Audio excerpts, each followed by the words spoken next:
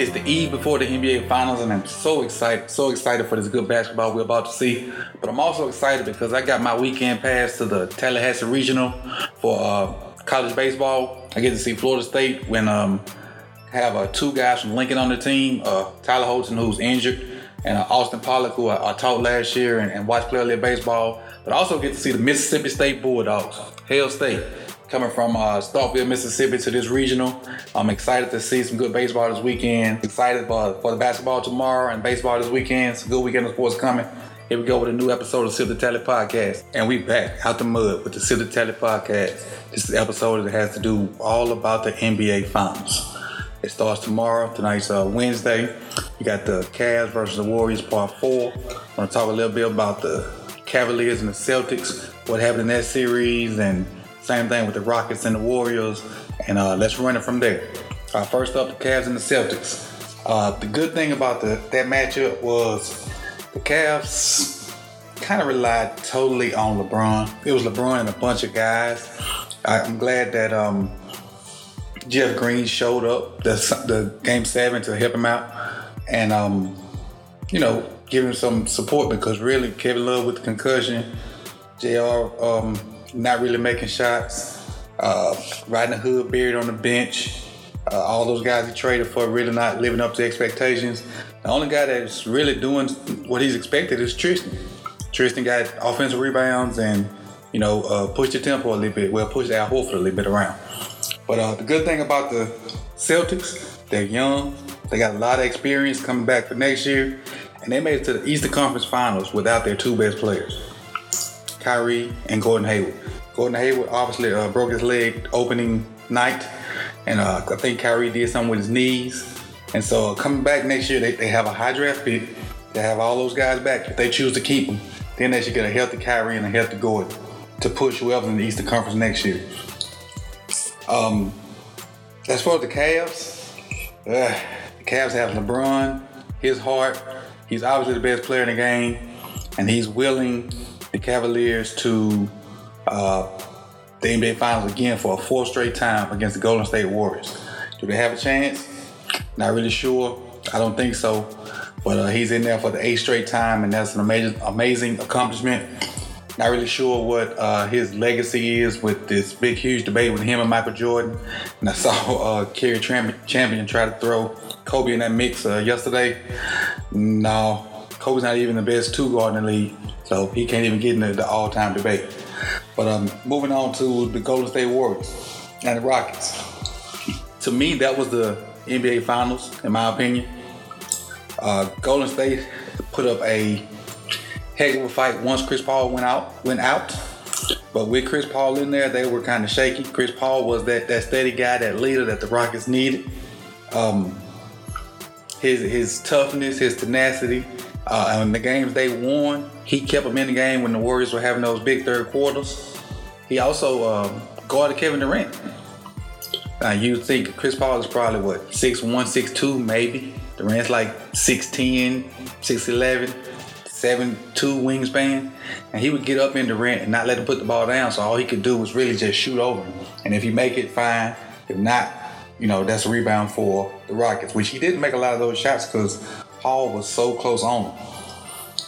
But in my opinion, when when the Rockets were playing that tough physical defense and the refs didn't call fouls, that was their advantage.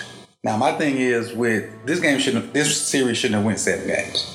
If the refs are going to call fouls differently in the playoffs than they call in the regular season, they need to call whatever the entire regular season because the defense that the Rockets were playing, even though it was tough, that early 90s, 80s style defense, they don't let those guys play that in the regular season, and so they shouldn't be able to play it in the playoffs. And if they let them play it in the regular season, it's fine in the playoffs. So just be consistent. That's all you can ask for.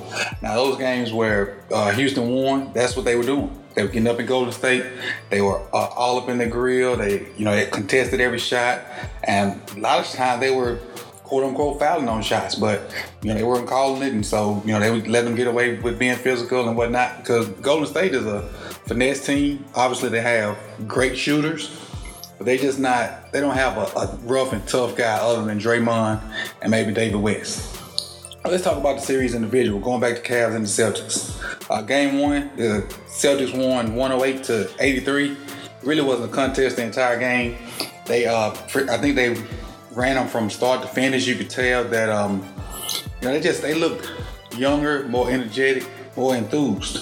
Coming back to Game 2, they also won Game 2 107-94. That game was a little bit closer, but later on in the game, you can see the Cavs kind of wear down, and the supporting cast for LeBron really didn't help him at all. Nobody really made shots, and he had a bunch of numbers, but he really couldn't do it by himself. Somebody else needs to step up.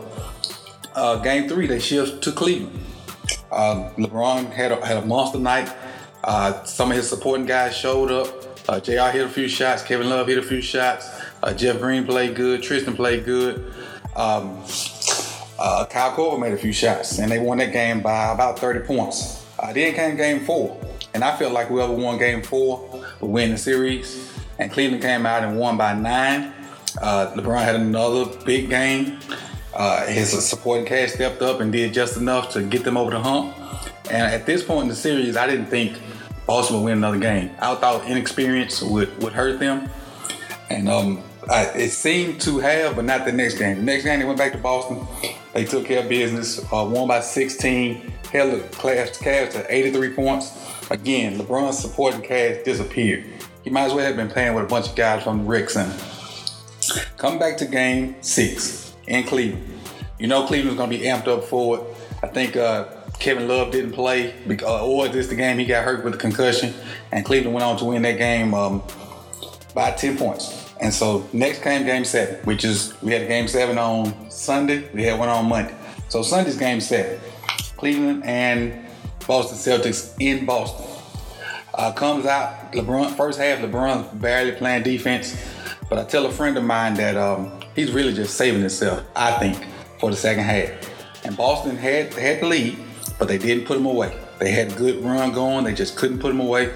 And then the second half, LeBron started to exert himself a little more. And then, lo and behold, the other Cavs showed up. So now with LeBron playing full speed, didn't go hard in the first half. He was playing lackluster defense.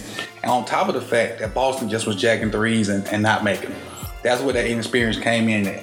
The only person really was being consistent with Boston was Jason Tatum, but Rozier jacking up shots, missing them.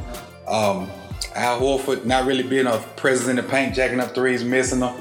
And that let the Cavaliers just work back in. Then Jeff Green showed up. Jeff Green showed up and hit 19 points, if I'm not mistaken. Kyle Korver hit a mean 3 on 2 people at the top of the key. And JR hit a shot every now and then. So now you got the Boston Celtics down 8 with about 2 minutes left. And they get what my friends of mine call the lemon booty. They got tight. They didn't know how to react. They didn't know how to push through and get over the hump. And lo and behold, you have LeBron with a lackluster cast headed back to his 8th straight NBA final. All right, let's switch to the West. You got Game 1. Golden State won in Houston, 119-106. You had one of those third quarter flurries from Curry and Durant, and really the Houston Rockets just, they were stunned. I don't think they were prepared for what Golden State had for them. They were testing out things and trying to see what would work, and they didn't shoot very well either. Maybe it was because Paul's first time in the conference finals and the other guys, but they didn't shoot very well. James Harden got his, but they didn't shoot very well. Moving on to Game 2. Rockets come back, kind of defend their home court a little bit, win 127-105. They were lights out behind the 3-point line. Lights out. Eric Gordon, Ariza, James got his. Chris with his toughness and his mid-range shot. And even Chris took a step back. A part of his game that I didn't know he had. He could shoot a 3 like that. I didn't know. I knew he could make them occasionally, but Chris was deadly from 3-point line. Game 3, go to Golden State. This was a total laugher. I think maybe with 10 minutes left in the fourth quarter, Golden State was up by like 34, 35, and they kind of kept that lead throughout the game. So when they cleared the bench toward the end of the game, I don't know what was in Quinn Cook's mind, but Quinn Cook ran off for 11 points in about 3 minutes and pushed that lead to 40. I guess he was determined on making them lose by 40, and they ended up losing by 42, if I'm not mistaken. Game 4, which I know everybody in America thought Golden State would probably win, myself included. And Houston gutted out a 95-92 win. Golden State didn't shoot very well. The Rockets didn't shoot very well. But Chris Paul weathered that Golden State third quarter flurry by hitting a bunch of mid-range jump shots and playing some good D on Steph. And so they eked that game out, and then you kind of had some doubt to creep in your mind. You're going back to Houston 2-2. So now we're thinking whoever win game 5 probably could win this series. So come game 5, back in Houston. This is another great basketball game. Game 4 and game 5 of this series is what basketball was all about. If you are not a basketball enthusiast after those 2 games and kind of want to see games like that all the time, you hide up on the rock, because that is what basketball was all about. That was some great basketball. And the Rockets put out both of those games, holding Golden State to 92 points in one, 94 in the other. Now in that game 5, I think Draymond just pissed down his leg. He had 2 or 3 turnovers late in the game. He got a rebound, should have called a timeout, ended up passing the ball, and then they got the timeout, so they couldn't advance the ball to half court. And so then, even after the timeout, they gave Steph the ball. He throws it up court to Draymond, I guess, to maybe set a screen or get something else. But by the time Draymond catches the ball, he takes off running. Another turnover. It's like 2 seconds left. They lose that game. So blame that one on Draymond. But at the end of that game, Chris Paul gets hurt. With maybe like 2 minutes left in the game, he does a spin move and a little fadeaway in the paint on. I'm not sure who was on, and pulls his hamstring. And they eked that win out. The series changed in that moment. So come game 6 back in Golden State takes care of business, wins 115-86. Another big blowout game by 30 points.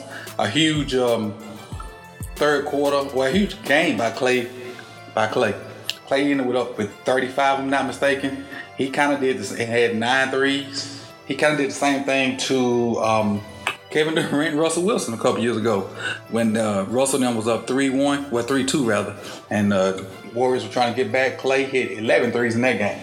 But now setting up big game 7, which was Monday, Memorial Day. And again, Chris Paul didn't play, and Andre didn't play for Golden State.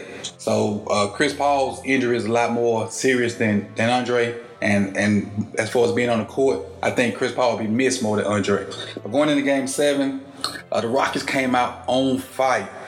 I think they led by 17 at one point, and Golden State all they was doing was ISO ball. Clay, they would run pick and rolls, and then whoever would switch on the pick and roll, they'd do ISO, and then guys would kind of stand around. But that's not the Golden State that we all see all season rather. So they're used to moving back screens, back cuts, and the only one that was doing that consistently was Klay Thompson. But Klay picked up 3 fouls in the first quarter. So now the only guy that really has a rhythm shooting the ball is on the bench. The Rockets go on this huge run. James Harden's hitting shots. Clint Capella's, catching alley-oops, catching lobs, getting offensive rebounds, putting it back. And they're doing an amazing job of just pretty much playing nice, solid D and hitting their shots on offense. Even Eric Gordon's in the mix. Eric Gordon at one point is unstoppable. But I think Eric Gordon, as good as he is, I think his stamina is second tier. Because he would give you all he got in that first half and look pretty much unguardable. In the second half, he'll disappear like his legs go. But anyway, come back third quarter, you already know what happens. Golden State comes out with their flurry. Steph gets hot. KD gets hot. Clay's back in the game now with those 3 fouls, even though he picked up the 4th early in the quarter. He has a rhythm. Draymond's pushing the tempo. And they just come back, and before you know it, I think they closed the lead to 11 at half. That 11-point lead turned into an 8 or 9-point lead for Golden State going to the fourth quarter. So that's like a 20-point swing. So now it's a little seesaw back and forth in the fourth quarter. The Rockets never really get the lead, but they're close enough to win the game. And then I think Reggie Miller says this stat, and I think the whole world is shook. The Houston Rockets had missed their last 25 three-point shots. Listen to me. 0 for 25. The last 25 shots they missed. They were getting shots at the rim. Gordon was getting to the rim, getting layups. Capella was. Harden didn't even start getting to the rim. But they missed 25 straight jump shots and then hit 1 for the last 33s. what part of the game, not what part of the game, when as a coach do you say, okay, let's try something different? They still were down only 8 or 9 points, but they just kept shooting threes, kept not making. As a coach, I know it's your system, shoot layups or threes, but at some point in the game, you got a chance to go to the NBA Finals, and you are not hitting those threes. At what point do you just not tell them to put their head down and try to get to the ring? Or at least work on the mid-range game and play a little defense? Never happened. They just kept shooting. And it wasn't even the stars that were taking all the shots. You had some of the role players taking shots. You had Ariza taking shots. You had number 4, I can't remember his name, but he's a pretty good defender and rebounder. He was taking shots. Even though he made them in their wings, at that point in the game, it was tight. Chance to go to the finals was on the line. I'm sure he was nervous. That guy wasn't supposed to be shooting those threes, man. But anyway, now we had this matchup. Act 4, Cavaliers versus Golden State. In my mind, the Cavs don't stand a chance. I think it'll be a gentleman's sweep, 4-1. I think maybe they win, game 4 after being 3-0, and Golden State will celebrate on their home court in game 5. Now, that's without Iguodala. If Iguodala comes back, I'm leaning towards sweep. Because LeBron can't take off the first half and then raise his level of play and still be close with these guys. Because they take off the first half and raise their level of play in the fourth quarter. And if Love doesn't play, if his guys don't make shots, I'm sorry, LeBron is the greatest player in the league right now, but that's not enough. I think KD is just as good as LeBron when he wants to be. Steph is probably the shooter I never play, is right behind Steph as being one of the better shooters I've ever seen. And it's a tall task for the Cleveland Cavaliers, but I'm all Golden State right now. And, Golden State is one of the few teams I pay money to see right now. I go see the Heat, which is my team, and Golden State. But, game starts tomorrow. I hope everybody enjoy it. I'm going to tune in and analyze and break it down and be on Twitter, out there tweeting with the masses. It's like when the game comes on and everybody goes to Twitter, it's like we all watching the game together. And that's something I enjoy doing. Even in my group chat, my friends, we all talk about it and go from there. And we had this huge debate today about LeBron and his help. Somebody sent us a picture of Kobe when he won a championship. He had Paul Gasol at center, a power forward, Andrew Bynum. He had Shannon Brown, Lamar Odom. Had a few more guys. And they said that team was worse than the team LeBron had. I had to disagree. Because at that point in time, Lamar was averaging like 10-6, maybe 15-6 at that time. And I think Paul Gasol was the best big man in the league at that time. Bynum was a young bull, kind of like Tristan Thompson, get offensive rebounds and block shots and stuff like that. You also had Shannon Brown on that team who could defend any guard. You had, who else was out there with them? Obviously Kobe, what more can you say you got Kobe? Because he gonna wheel you some wins and keep you in the game and a lot of those other things. But that team that Kobe was on, I think that was his first championship without Shaq, and that team had way more help than what LeBron has. So I'm gonna salute LeBron and for getting to this 8th straight final with this rec ball team he has. And I can't wait to see the final start tomorrow. This Sip the Telly podcast, next episode will be out tomorrow. So tomorrow while the game's on, if you don't follow me already, go follow me on Twitter at Coach Evans9, Coach Evans9. And also, before you click out of this podcast, make sure you subscribe, like it, comment down in the box if you want to. But definitely follow me on Twitter, Coach Evans9, and we can talk back and forth and talk about what's going on in the NBA Finals and just life in general. Any other sports you want to talk about, I'm down for it. Hit me up. This Sip the Telly podcast, another episode in the books. Appreciate you, everybody. We out.